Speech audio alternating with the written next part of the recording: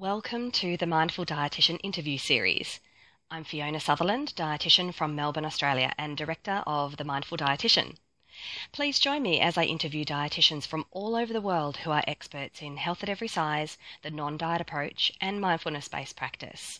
These are a collection of interviews by a dietitian for dietitians and nutritionists so that we can build a strong community of wonderful professionals who share an inclusive vision of well-being for everybody, in everybody. Thanks so much for joining me.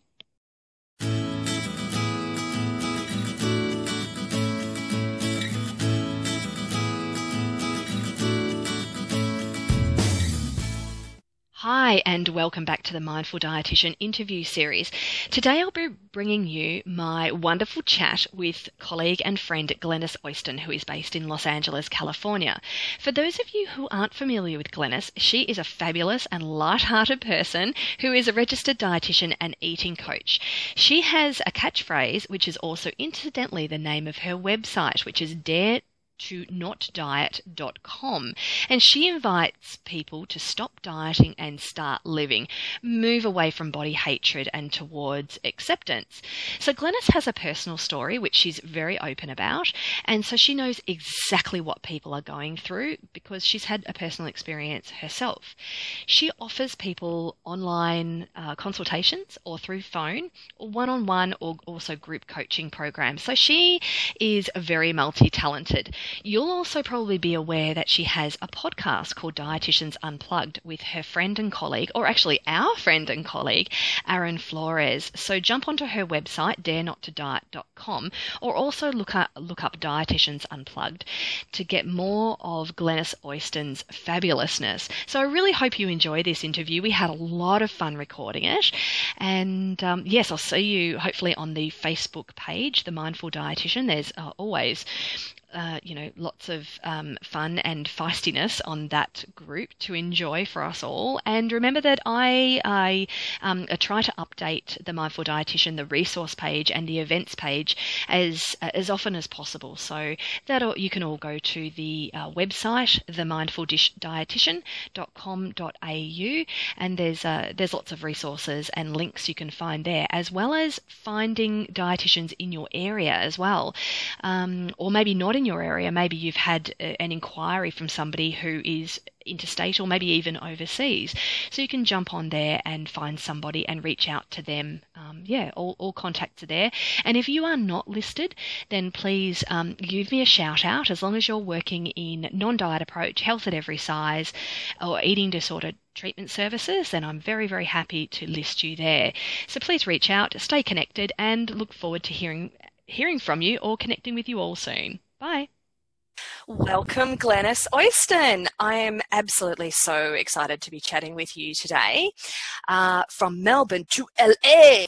So as you can hear, my rap career is just rapidly going down the tube. I better stick to dietetics, hey? What do you reckon, Glenys? No, I think you've got a future career. You've got some spit and flow, so you're good. Oh, nice. Well, I'm just getting my vibe on speaking to someone from LA. I guess that's how it rolls, does it? Does that mean you're drinking wine right now? Well, it's 10:30 in the morning, so a tiny bit early. But once it clocks past midday, I think that's permissible, isn't it? Absolutely. If you throw orange juice in there, you've got a beverage for the morning. So. Yeah, absolutely. There's a name for that concoction, and I can't remember exactly what it is. Mimosa. Mimosa. I was going to say mojito, but no, it's not a mojito. That works too. Yeah, either or. We're not fussy, are we? Absolutely not. Oh, Glenys. Okay, so why don't we start off with telling us a little bit about your career as a dietitian, or what's kind of led up to where you are today? Okay, so how did I sort of get to be the dietitian I am today? Yeah. So I made the decision to become a dietitian in quite a different mindset. When I first decided to become a dietitian, I was thick in the middle of a diet, a very restrictive diet, very obsessive diet. And I thought, oh gosh, I just love to think about nutrition all day long, and I should do something where I can do this. And I decided to become a dietitian because I figured dietitians just thought about food all day long. And so I made this decision to become a dietitian in the middle of a mental health crisis, which is known as a diet. So I continued on for a long time, just went to school part-time, and then eventually started doing some nutrition classes. And I was dieting all along. And I had my first sort of introductory nutrition class, and I had it with Linda Bacon, who wrote Health at Every Size. Right. And I'm like a total name dropper. I'm like, I had a class with Linda Bacon. No, that's cool. Oh my gosh. Everybody's like, that's great. I'm like, yeah, it's my only claim to fame. But imagine having your first nutrition class with Linda Bacon. Oh my gosh. It was totally mind-blowing for me because I went in a complete dieter and I came out like, I'm never dieting again, ever again. Yeah, and she has that effect on people. Yeah, my life was changed forevermore. And then I kind of had this little bit of a kind of a crisis where I'm like, well, if I'm not going to help people lose weight, how do I do this? How do I become a dietitian? And I mean, the answer is obviously Health at Every Size, where you can teach people how to do good things for their health, but you just don't have to focus on their weight. And it was so easy. So I kind of immersed myself in Health at Every Size for the rest of my schooling and intuitive eating. And I kind of came out of my internship like a fully formed Health at Every Size dietitian, in my opinion, because I'd just been so immersed in it for a while. So I know a lot of people start their dietetics career with, they were in a very different mindset. And I just was lucky enough that early on I met Linda Bacon and was able to make this transformation before I became a dietitian. So that's sort of how I practice now. And I'm very, very committed to Health at Every Size and intuitive eating and non-diet approach. And yeah, so that's kind of what brought me to this point. Yeah, that's really interesting. It's fascinating actually to speak to such a variety of dietitians and to hear their pathway to Health at Every Size, because like you say, sometimes it's you've had a guest lecture, you've been to a workshop, and for other people it is literally tripping over accidentally maybe a piece of research or finding something on social media or going to maybe some professional development where something's mentioned. And for other people, it's this gut feeling that something's not right. Yeah, absolutely. And part of that played into it for me where I was really skeptical about what she was saying. And, she was saying like fat is okay. We shouldn't discriminate against, fat. And I was like, what?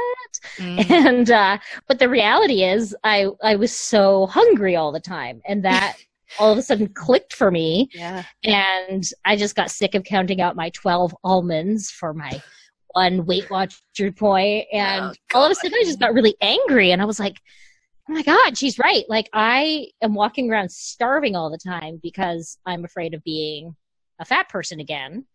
Cause I had been, and then I had lost weight, and then, but how diets go, like it has to become crazier and crazier to maintain that weight loss. And that's how it was getting for me. And it was getting extremely disordered. I had very disordered eating. And so all of a sudden I realized like, oh my God, all I want to do is just eat and just have it be normal. And I didn't know what that looked like. So I had to kind of go on that journey of self-discovery. But yeah, so it was really lucky. It was like meeting Linda, but also that personal feeling of like, oh my God, I cannot do this anymore. Yes. Yeah, it was kind of like the collision of those two worlds. Yeah, it was so fortunate, really, because it's personally changed my life for the better. I walk around in so much more confidence now. And I am a larger person than I was back then, because obviously when I stopped dieting, I did regain my weight, but I was also like so committed to my body and the wisdom of my body at that time. I said, whatever happens is going to happen. I just can do good things for my health and see how that goes, but I'm sick of being so hungry and so weird around food all the time. Yes, and probably your friends and your partner were pretty keen for you to not be boring and be left out of social occasions. Yeah, well, you would think so, but now everybody diets. So now my partner was so happy because he was like, "Oh, we can eat food together now. That's really exciting. We can share a meal. We can, yeah." And I was like, no longer outlawing cookies in the house, and not that really worked. He was going to eat cookies, so right. yeah. So and my friends. Yeah, actually, I have a lot of non-diet friends, which is nice, but I had always sort of hid that stuff around them. I was really good at hiding my dieting to some degree, and then kind of like binging on meals later with them. So, yeah, but it's amazing how much easier life got all of a sudden when I wasn't thinking about food all the time. Oh, yeah. It means your brain is in one space at any one time, and you've got so much more room in your body, and well, literally and figuratively, you've got so much room. Yeah, exactly. And it's like, oh my God, I can have hobbies now that aren't food related. Yeah. Exactly. I can have I learned I didn't actually like cooking as much as I thought I did. Yeah, I know, and this is exactly what our clients go through too. And they do get themselves so immersed in diet culture and so immersed in diet ways of thinking and acting and living that that it's hard to imagine life without it, right? Yeah, and it's amazing when you can see people going from that sort of that dieting mentality to one of more freedom. It's almost like, oh my God, I have so much, like you said, room in my life all of a sudden. Yeah. So if I was to pretend that I was a journalist, asking you a question, what I want to do is pretend that, yes, I am interviewing you, and I'll say to you, Glenys, can you tell me what is health at every size? Okay, yes. I'm going to give you my answer from my perspective as a dietitian. Great. Because I think the health at every size encompasses so much more. But for me, when I'm explaining it to the layperson who's very skeptical, I will say, so health at every size is just pursuing health habits without putting weight at the forefront. Or really without thinking about weight at all. Just focusing on the things that can make you healthy. And that's sort of how I introduce it to people who are really skeptical. And there are lots of people like that. So I'm trying to sort of bring them in so that they understand it's still about health. I mean, health is in the title. So I think people have a tendency to feel like health at every size means people are healthy at whatever weight they're at.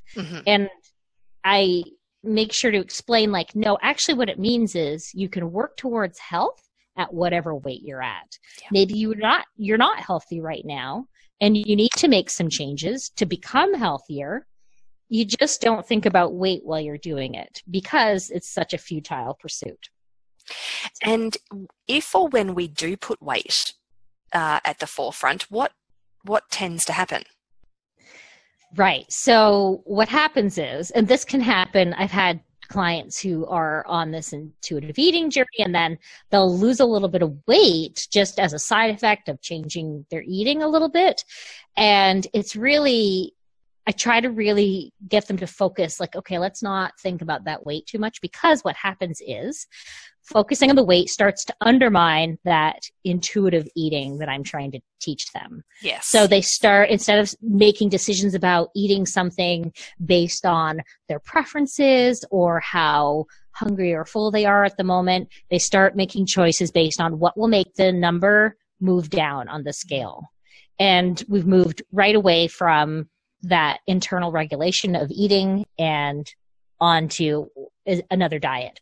So, and then when we know what happens with diets, you just lose weight and then eventually gain it. And that happens to pretty much everybody, unless they manage to develop some extremely, extremely disordered habits. Maybe they can make that weight last. But yeah, so I try to keep people focused off of the weight, even if weight is being lost as a result of the changes that they're making. Yeah, it's interesting, isn't it? Because if people's weight does drift downwards as a result of changing their behaviours, it can almost trigger this cascade of giving credit to the weight loss rather than giving credit to the efforts to eat more intuitively or to move the body in a comfortable and sustainable way. It's interesting how what I notice is that when people have been dieting for a long time, there's this seductive nature of the numbers going down that can actually pull people back into diet mentality. Yeah, absolutely. It's like, oh, well, if I just keep doing this, the number will just keep going down. It's like, well, it may or it may not. But if you keep focusing on it, you're going to undermine that sort of the healthier habits, and you're going to maybe find yourself moving towards more disordered habits. Yes. Yeah, because as dietitians, these are the nuances, aren't they, really, of how do we help people to hold the ideas of behaviour change and intuitive eating whilst helping them navigate the complexities of whatever happens to weight, whether that is stabilization, whether that's up, whether it's down, because that's almost, it's not separate, it's all interconnected, of course, but this is the tricky part of it, isn't it? Yeah, and the first thing I usually try to encourage people to do is not weigh themselves. Yes. Mm-hmm. Yeah. I mean, that's pretty hard for a lot of people, but I'm like, give that scale away. You do not need to know that number. It's just not necessary. If you're doing, if you're feeling better, if your health changes are helping you, if you're kind of feeling better, or maybe you have better mobility or something like that, better stamina, if that's working for you. And it's so classic. Like I'll hear people say, I was feeling great and I felt so positive. And then all of a sudden I just decided to get on the scale, and then I saw the number and I'm my highest weight ever. Mm. And now I'm just in a downward spiral and I feel like eating everything and, or I feel like going on a diet. And it's like, well, how did you feel before you got on the scale? Like if you were feeling good, why did you have to know that number? Look at the power that number had over you. When before that you were feeling great, And so I really try to encourage just stay away from the scale. Yes. And you bring up a really good point where people can get tempted back to the scale when they feel like they've gone down, or when they feel like they've gone up, or simply they're curious. So what are the factors that you notice kind of draw people back to wanting to weigh or measure themselves again? So part of it is I think people are feeling so good that they think, oh, I feel so good, I must have lost weight. So I'm kind of curious to see. And they get on. It's like, well, that didn't happen. So then they're like, oh, God, how could I have been so wrong about this? And then they start doubting themselves. So I would say that I think it's actually they get on from a feeling of positivity more than anything. And then just the visibility of the scale, if it's in your house and you can see it, I think it's just this temptation to get on because we spent so long judging ourselves by that number on the scale. It's like, oh, I just need to know where I'm at, So I think it's temptation. And then of course the doctor is always a big, like people are always being asked to be weighed at the doctor. And they feel like they can't get out of that. No, and it's it's interesting having those supporting people to have those conversations with their doctors. Is that in the US? Do people just routinely get weighed, like everybody, or are there certain people that get weighed, or how does it work? Pretty much everybody gets weighed, I think, going at the doctor. I should say.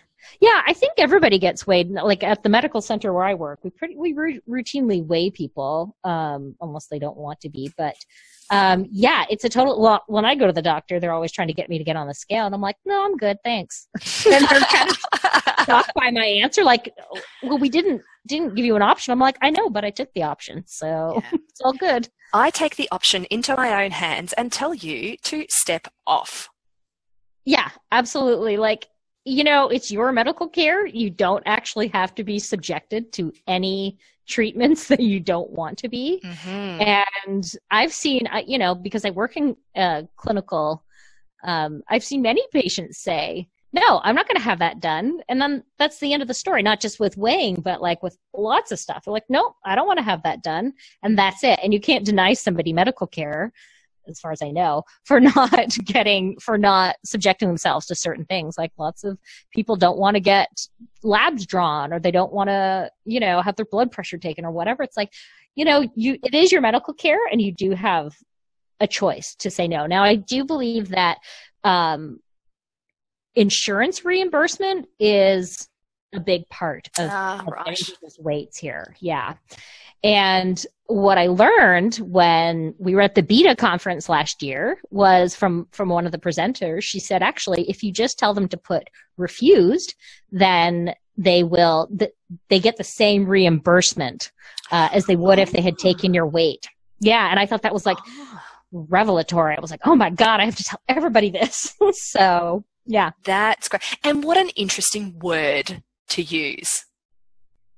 Refused. Refused. Yeah, that we have that in our medical or electronic medical record, where it's like if the patient doesn't want to be refused, instead of just not putting anything, you put in, or if the patient doesn't want to be weighed, you just put refused instead of putting nothing. Right. I mean, nobody's ever talked to us about that, but that's what a lot of people will do. I'll see that in the record pop up. Yeah, maybe they should have like a ticker box system where you have refused, gave me the finger, threatened to punch me in the nose, threw a tantrum. Never coming back. They should have never coming back. Maybe we should just have a ticker box system where whatever happened actually gets put in there. Yeah, it's amazing though, because I'll see providers will put in weights, just a stated weight. They'd rather put a wrong weight in than no weight at all. And that my doctor did the same. Well, what do you think you weigh? I'm like, I don't know. I guess I weigh this. Yeah. And they have zero problem putting in a possibly incorrect weight. It's kind of amazing. Oh, wow. Yeah. Oh, my God. In your opinion, do you think we can weigh people? Do you think there's a way that we can weigh people neutrally? I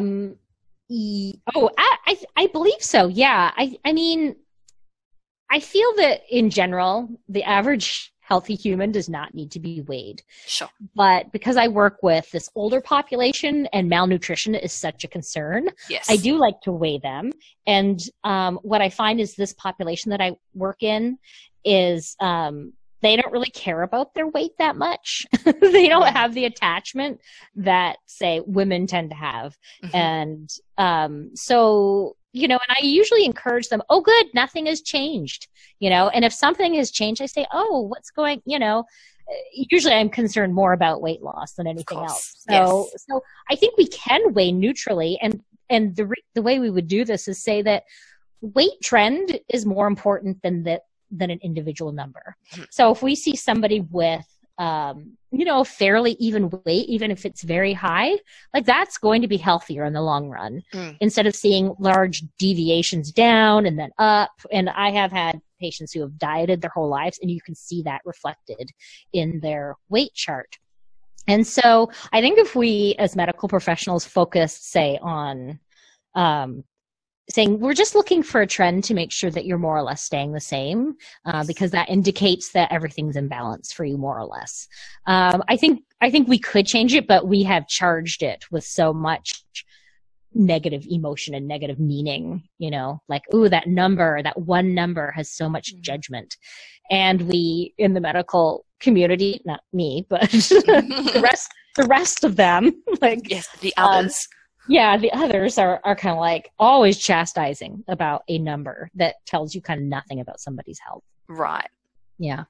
So essentially what you're saying is take a look at weight over time, and if however you can do it in a really neutral way that helps the person be really comfortable, and doesn't leave them feeling blamed or shamed or like they have to go fix something about themselves, then it's possible to do it. Yeah. And then the other way to make it more neutral is ask them if they want to be weighed. Yeah. Imagine that. Do we have your permission to do this? And here's why we do it.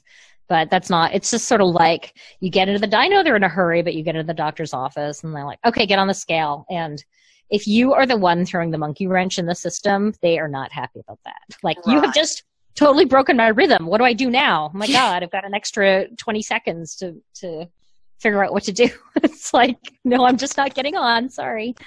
No. Yeah. And developing that rapport with your patient or client, research consistently shows that is the way that we can help people engage in healthcare the most, right? Right. And we're literally chasing people away from going to the doctor by chastising them for something that they probably can't change permanently. And so I think we just need to start figuring out that, hey, harassing somebody about their weight is not making them want to come back to the doctor, and that's probably going to negatively impact their health. So let's find another way to address health. Yeah. Oh, most certainly. If somebody is feeling anxious about going to the doctor, then they're going to probably ignore early warning signs or, just leave something until too late or until they're really, really in a bad way. And doctors don't want patients doing that, do they? They don't want to, them rolling up to the medical centre when their bloods are all over the place or where things are out of control, and they want to see them when symptoms are early on. So we need to, I guess, set up the environment so that people are much more likely to go and, for example, have a pap smear without feeling embarrassed and ashamed, or any kind of medical care. Yeah, absolutely. And sorry, I just forgot what I was going to say. Yeah, I mean, that's what I was, sorry, I just remember what I was thinking of. And I'm wondering, sorry, it's getting late in the day here. And I'm just wondering how much of that sort of people not wanting to go to the doctor because they're going to be shamed, how much that sort of figures into those statistics where people say, but look, larger people are so unhealthy. It's like, well, maybe it's because either they're not going to the doctor or they're not getting appropriate care when they go to the doctor because it's all about their weight. We're not, I think we need to take it a step further and just start thinking about how that's impacting statistics and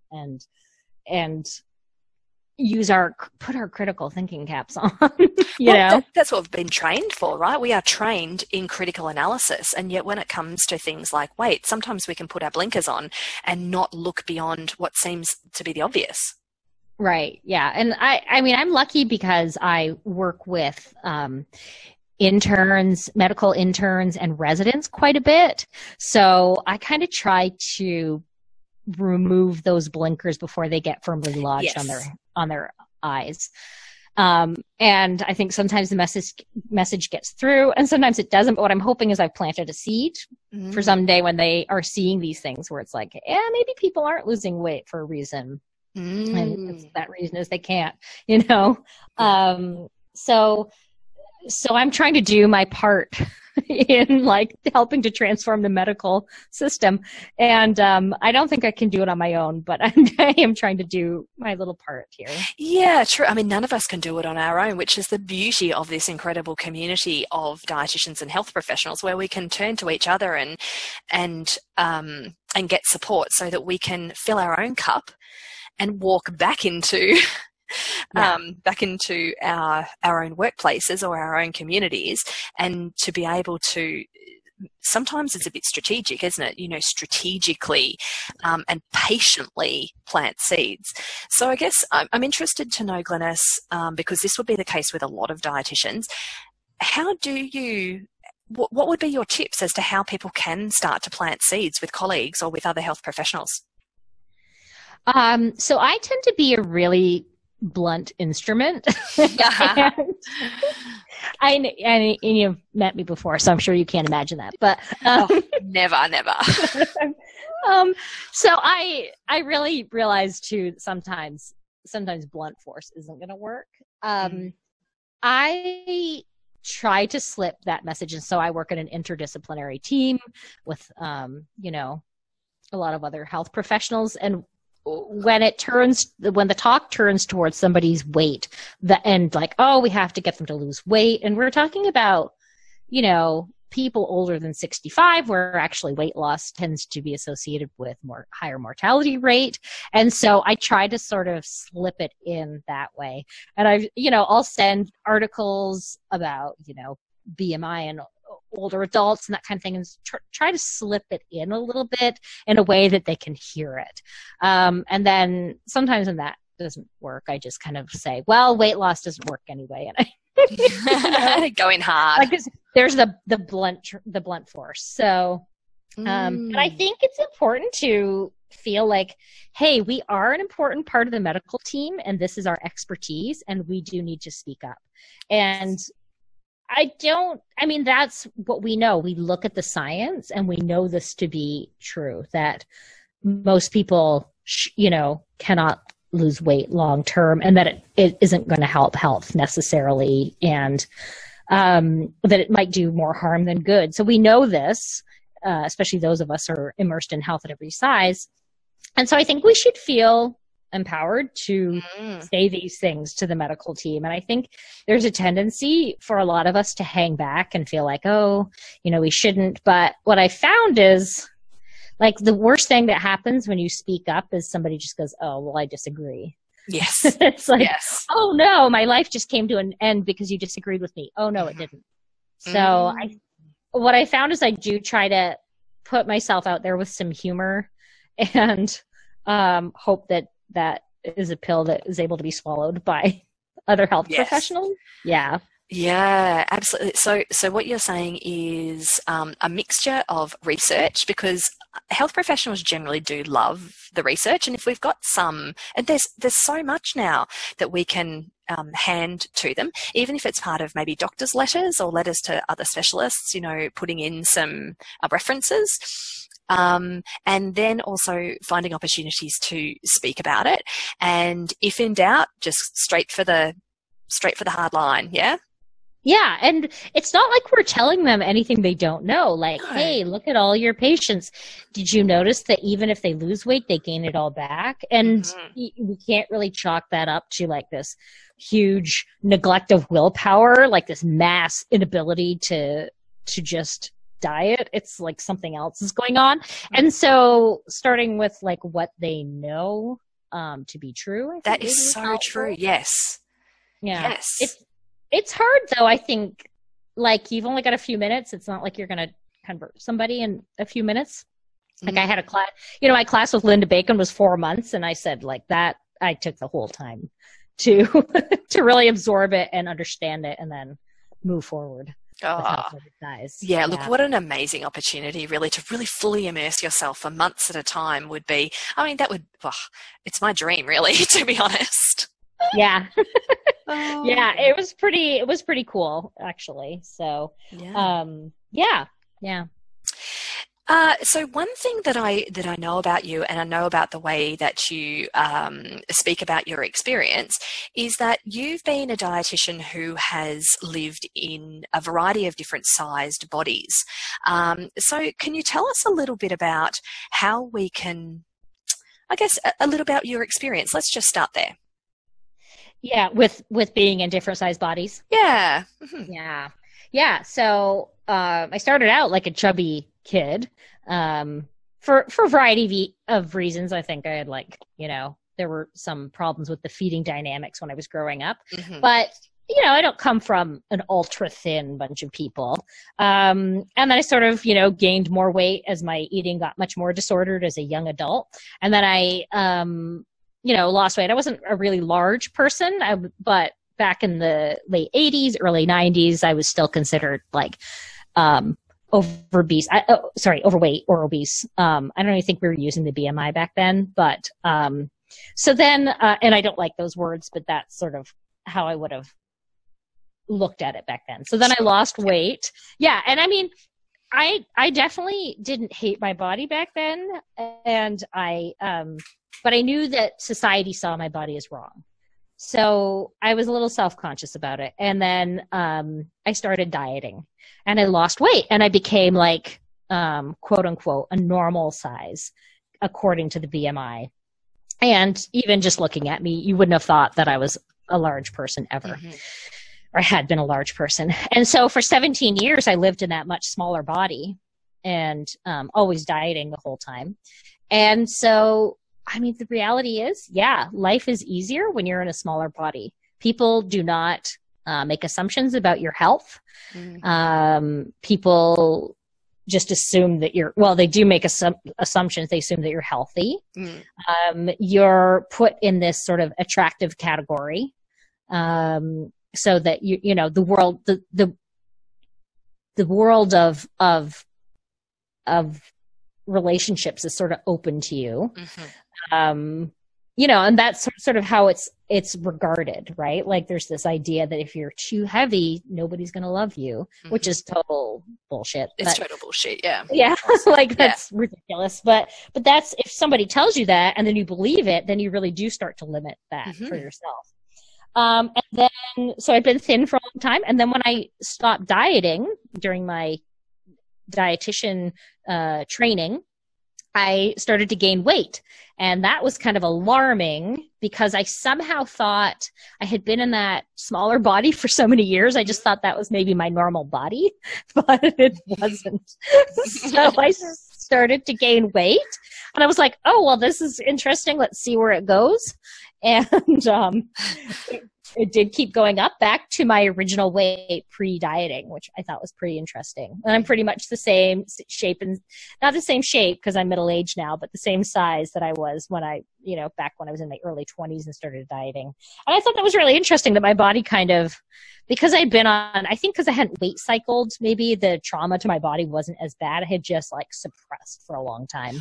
Right. Yeah. You were kind of in that place of holding your body down where it wasn't kind of naturally meant to be.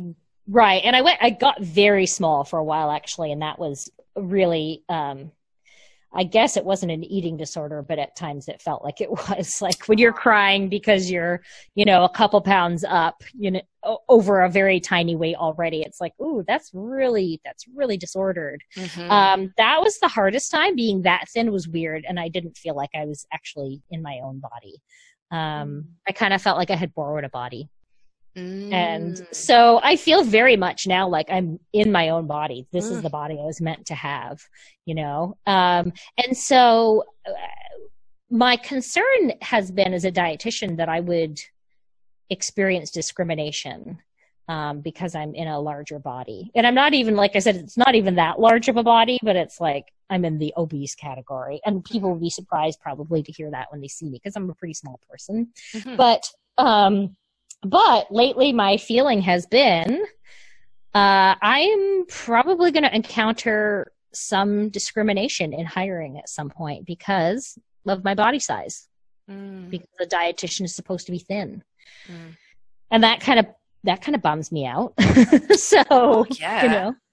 And it's like, I feel like I'm very outspoken. I write on my blog and I help clients to sort of own their eating and own their own bodies. And at the same time, like I do sympathize because being in a larger body in this world is hard. And if I'm feeling that at the size I'm at, which is, could be considered small fat, imagine somebody in a much larger body, especially if you're a dietitian, like you probably feel like your world is a little limited. So the experience has been like, to me, I'm much happier feeling like this is my body when I eat normally and I do good things like I exercise and I feel very comfortable in this body. And yet when I go out into the world, I am, I'm going to be discriminated against to some degree. And that is really depressing. So, well, and it's not right. Like it's really not right, is it? Right. And what keeps me actually feeling okay is that I know that this is a discrimination issue. This is just bigotry. Yes. And so, I'm not going to change who I am because the world is a bigoted place. Yes, that's exactly right. And we've also got, so we kind of exist in two different worlds as dietitians. So we've got our wider culture and then we've got our kind of our role, I guess, as dietitians. So not only is there the big world culture, and arguably maybe an LA culture as well. Oh my God, yeah. Yeah, right.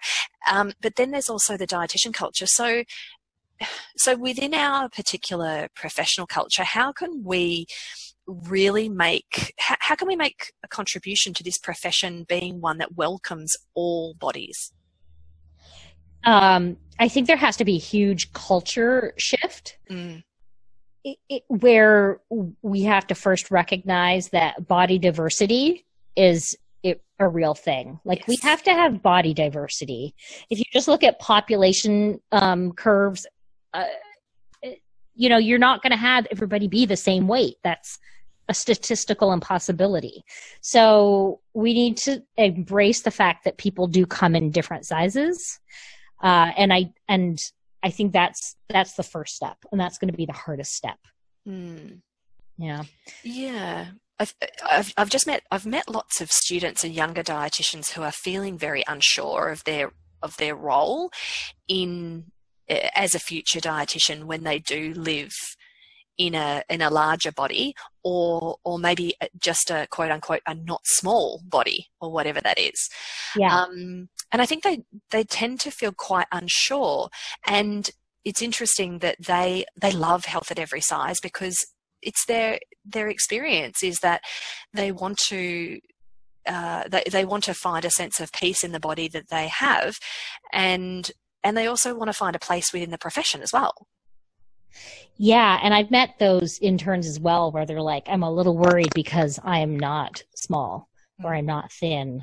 And I think a first step is to be really adamant that you have a right to exist in the body that you're in.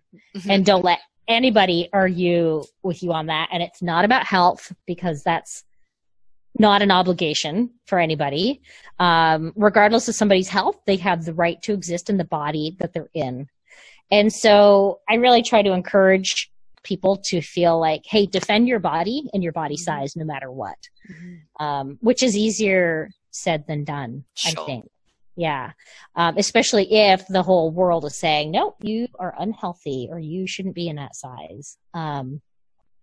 But yeah, I think defending ourselves is really important.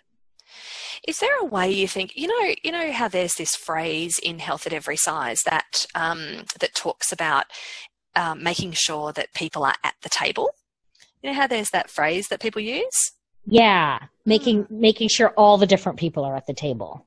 Yeah, it's just kind of it's kind of led me to think, how can we make sure that there is plenty of body diversity at the dietetics table? Right. I think we need to, gosh, how do we do that? That's a hard question, Fiona. Geez. I'm expecting you to have the exact right answer. I'm going to solve the problems of the world. Yeah. Or maybe the conundrum or the question is more, how can we help to raise the voices of a more diverse dietetic population? So it's not like saying, okay, we're going to specifically select for body diversity for this particular course, because that's not kind of okay either. But how can we help to elevate or raise or support the voices and experiences of those who don't who aren't living in a smaller body, or who have a larger body and are incredible kick-ass dietitians who have got so much to offer the world? Maybe that's a better question. Yeah, I mean, I think, gosh, the process, what I find is, because I work in a medical center where we have dietetic interns come through, and what I find is that even from the interview pool, everybody tends to be within a certain size range. Mm-hmm. So I think that the nutrition field is attracting smaller people in general, because it's about weight loss right now.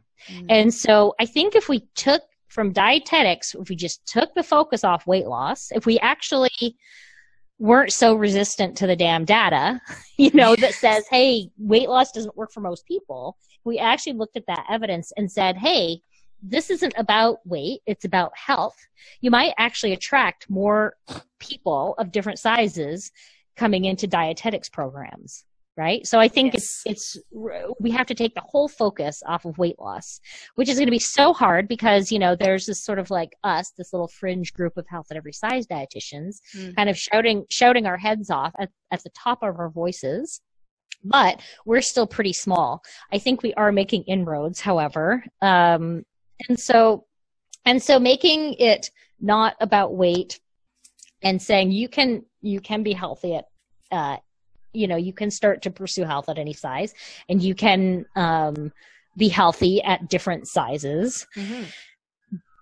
But where, I guess the question is, how, that's very deep. So, of course, podcasts like this are really important. So to get out to would-be, we're changing the world. Yeah, exactly. To get out to would-be dietetic students.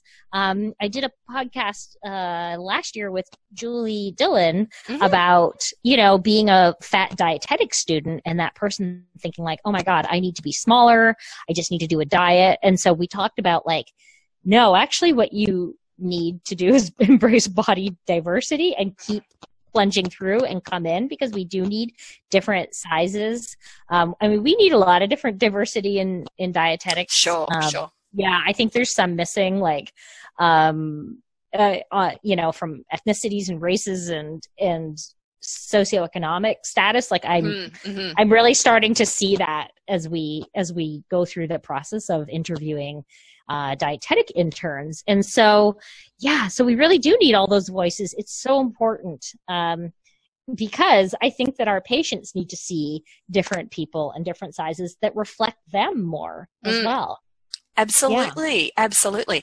And coming into that space of that, the real life experience of the patient or the client can be then reflected also in the health professional too. And some people would feel so relieved to be able to visually see different body sizes of people who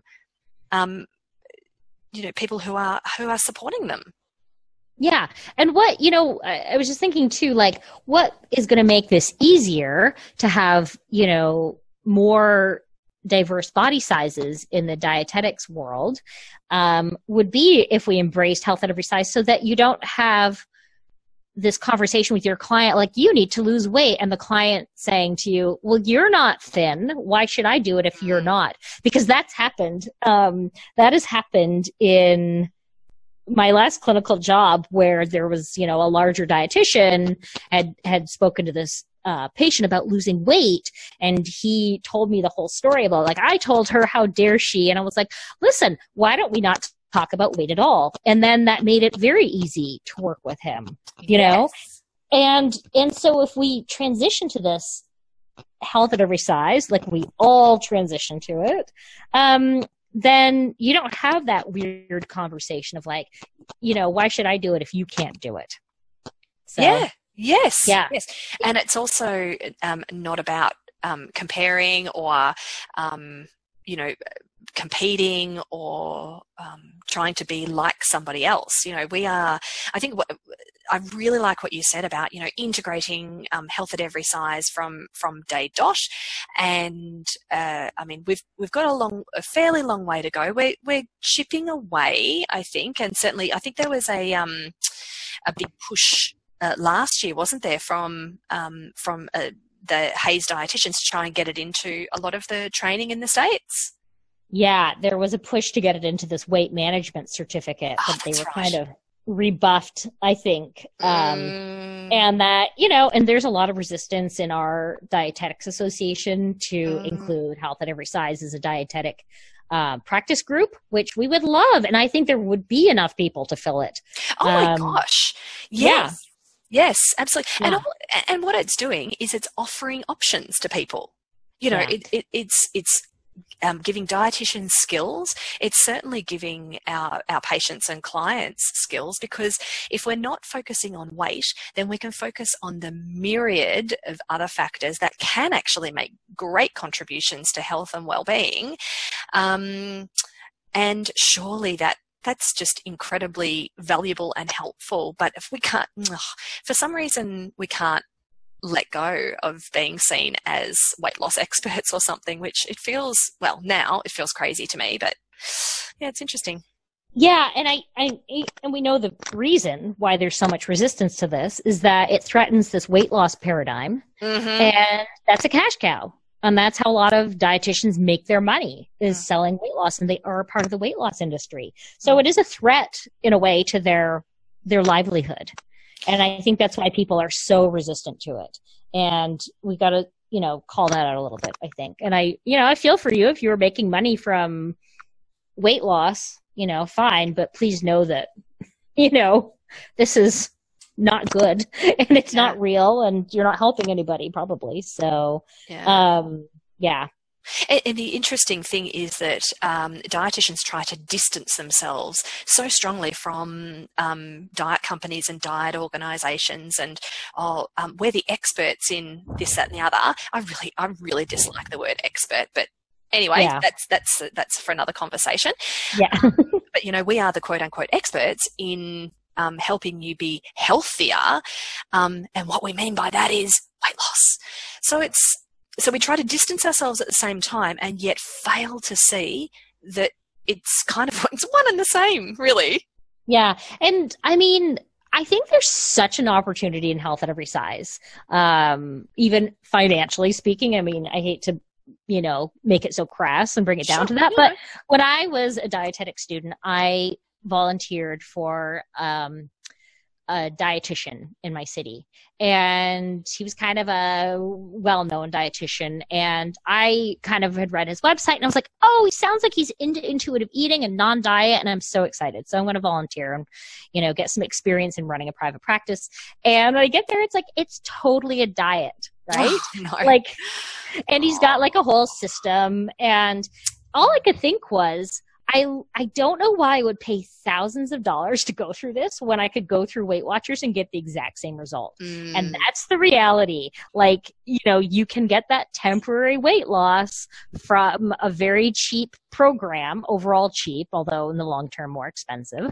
And I just couldn't figure it out. I was like, I don't get it. Why would I pay this person all this money when the result is going to be the same as going to some place like Weight Watchers, which they don't really teach you about health. So let's say that maybe you get the added layer of somebody tells you to eat a little bit better. But I just didn't get it.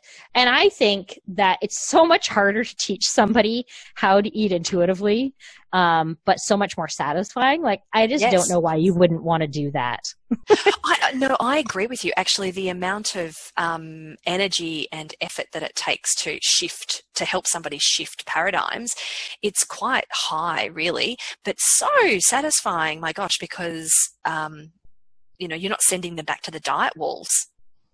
Right. And they feel relief, and they can actually start to feel good about themselves, because the reality is, speaking as somebody who had lost weight and kept it off for a long time, I still never felt good about myself. In fact, I learned how to hate my body and fear going back to that other body. So I lived in fear literally for 17 years, and so if, I'd say okay, if dieting worked or it made you happy or something, fine, go do it, whatever. It doesn't do any of that. You learn to hate your old body. You live in fear. You're hungry all the time. It's just shitty all around. There's nothing good about dieting ever. Yeah. Except for that initial euphoria you get of I'm going to be this amazing, this is my future life. It's no, it's not going to happen. But it's amazing how seductive that can be, and so one of the skills of being a dietitian, supporting people to move away from diets, is really being able to gently and confidently coach them, for lack of a better word, to coach them towards reconnecting with a sense of trust and a sense of an ability to take care of themselves from a place of respect and consideration. And the great thing that I love most about health at every size, a non-diet approach, is it can be applied across the board. So whether you have been diagnosed with a medical condition, or whether you've got something going on with your gut, or various ages and stages of life, no matter if you are a human being, this is for you. Like, that's the best thing about it. It can work. Yeah, because it is about health. Yeah, and I found it pretty easy. Like, a lot of questions that come up for dietetic students and interns is, well, how do you apply this in clinical? It's like, It's so easy to apply in clinical. And then I send them a link to Fiona Willer's thing that she did for ASDA. It was yes, that was great. For ASDA, and it was like, it was so helpful for me too. And it's like, yes, you can totally apply this in the clinical setting. It's not hard at all. All you're doing is not talking about weight. You're still going to talk about, healthy changes, and I think that's the difficulty in hitting home for some students, where they get it, but they don't fully get it. Like, no, we're still going to talk about health. Yeah. So does this mean I can't give their dietary modification advice? No. You can still do all that stuff because it's around health and well-being outcomes. It's not about changing someone's weight. It's about health and well-being outcomes. And if that means adjusting, potassium levels, or, and to help understand, what foods are high and low in potassium. Yeah, for sure. You don't have to leave that. And you'd be amazed at how much easier it is to implement health changes when you're not starving. Oh, yeah. Well, like we talked about before, your brain's kind of in one place, and you've got the energy to be able to consider your choices from a place of respect, rather than good, bad, right, wrong, can, can't, locking yourself into these diet rules, essentially, because that's what they are. Yeah, I mean, I've known people who have managed to lose weight on like mostly candy, and maintain an eating disorder on candy, and there are lots of unhealthy ways to lose weight, and so I've had patients say, well, I just juiced and I lost 30 pounds. I'm like, yeah, but your blood sugar is like 300. You're about to go blind. And what's all that fructose probably doing to your belly, you poor thing? Right, exactly. It's like, maybe you should have just eaten food instead of just all juice all the time. Oh my Lord. Oh my Lord. Glenys, we could talk absolutely all day, and in fact, well, hopefully later in the year we will be able to talk all day. But I wanted to just ask you a little bit about, as you know, I've already spoken with Aaron, and that was so fun. Oh my gosh, so fun. And most people will know that you and Aaron have your podcast, your Dietitians Unplugged podcast. So tell us a little bit about the podcast, and then where people can find you. Yes, it's called Dietitians Unplugged, and Aaron Flores and I do it together, and we are pals from my internship and working together at the same health center. And so he wasn't the guy that you went to and there was diet shit everywhere. No. Oh my God, no. No, that was somebody else. Yeah, right. I hope that guy never hears this podcast. Anyway, rest assured he will not. Okay. Yeah. So, no, and we wanted to find a way to connect on a health at every size level. And I had heard him on a podcast. And so I said, let's do a podcast together. And so we have our podcast. It's called Dietitians Unplugged. And a lot of times it's just he and I kind of chit-chatting, and sometimes we have guests on. And so you can find it on iTunes. You can just Google Dietitians Unplugged, and I think it comes up. So it does. We're easy to find. Yeah. And it is the thing I love most about your podcast is it's just two friends just chatting. It's so funny. And and it feels like I'm just talking to you, Glenys, right now, but I'm under no illusion that there will be a variety of other people that are going to actually listen to this. But I know I was taking a walk a couple of weeks ago and listening to one of your episodes, and the two of you were just so funny, that I had to stop walking because I was laughing so hard. And I was saying to Glenys, that is just completely selfish because I have had 2 children and my pelvic floor is not what it used to be. So yeah, that email was pretty funny. I was like, oh, sorry about that, but time to get the depends. Time to get the depends. That needs a warning. That shit needs a warning. Yeah. Well, we put it explicit, but there was no warning for like also funny. So yes, also funny, explicit, funny. If your pelvic floor is shaky in any way, then just get yourself set. Make sure you're listening in the bathroom. Yeah. Yeah. Sit on the toilet and just make sure you're ready. Yeah. I'm so glad you found it funny though. I can't even like when I'm talking, I'm like, I don't think I said anything funny, but who knows? And then I listen back to it later. I'm like, that was kind of funny. Do you know what the funny thing is? It's sometimes it's what you say, but sometimes it's the comedic it's the timing. So Aaron will say something and then there'll just be this pause. And then you'll like laugh or say something. And it's more, for me, it's much more about the timing where you can tell that, you're just sitting in this studio looking at each other and just there's this pause. Yeah. And it's unfair because he can actually make me really burst into laughter. Yes. So, and just, yeah. And, it's so much fun to do. Yeah. So everybody check that out. Yeah. Go on. And do you have a website or anywhere else or social media where people can track you down?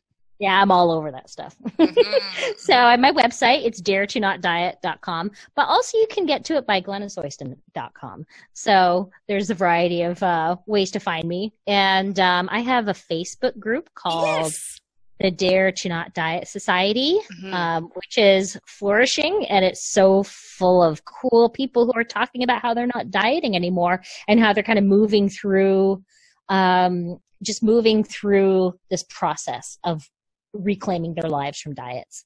And I love it so much. It's so cool to just connect with people like that. And do you know what I've really found in being part of that group, Glenys, is that I don't actively participate very much unless I kind of see somebody posting something that I think, oh, I know a good resource, or I can point you in this direction or that direction.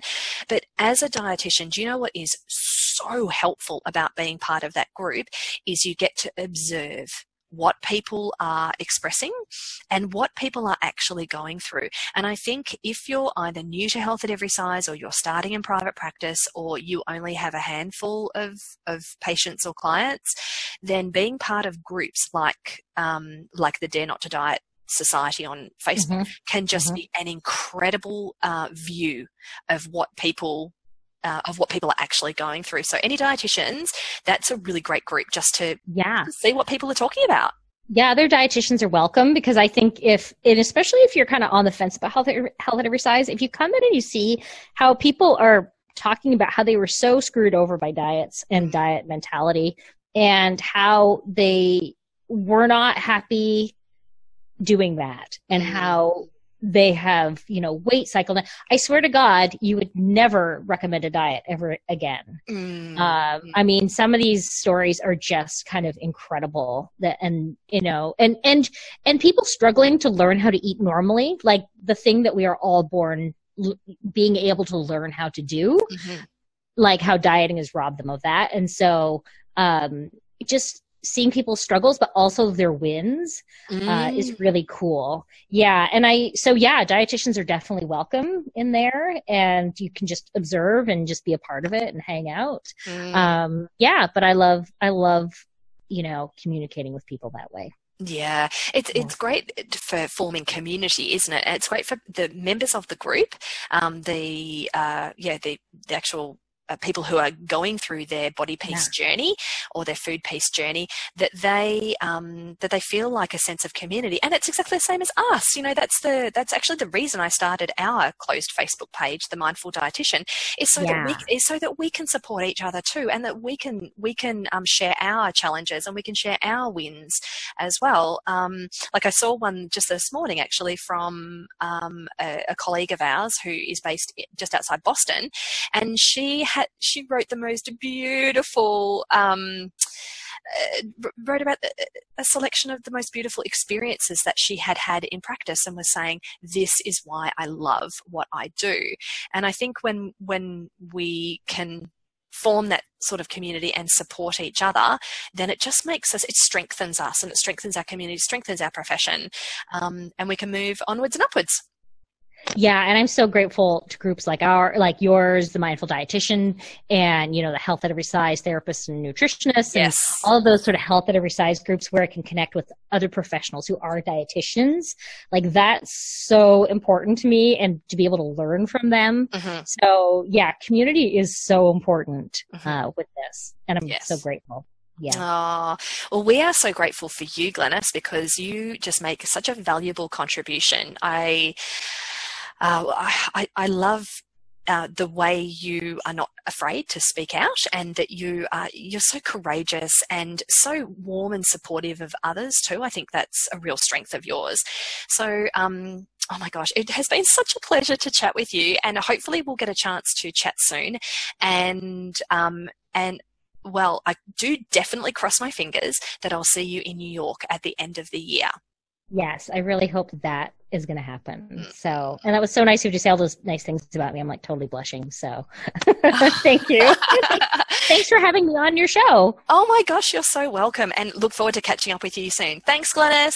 Yeah, thanks. Bye. Bye.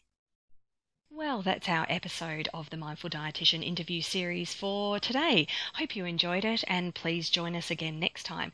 Just a reminder, we can be found at www.themindfuldietitian.com.au, or you'll find over 1,000 of us now over on the closed Facebook page, The Mindful Dietitian.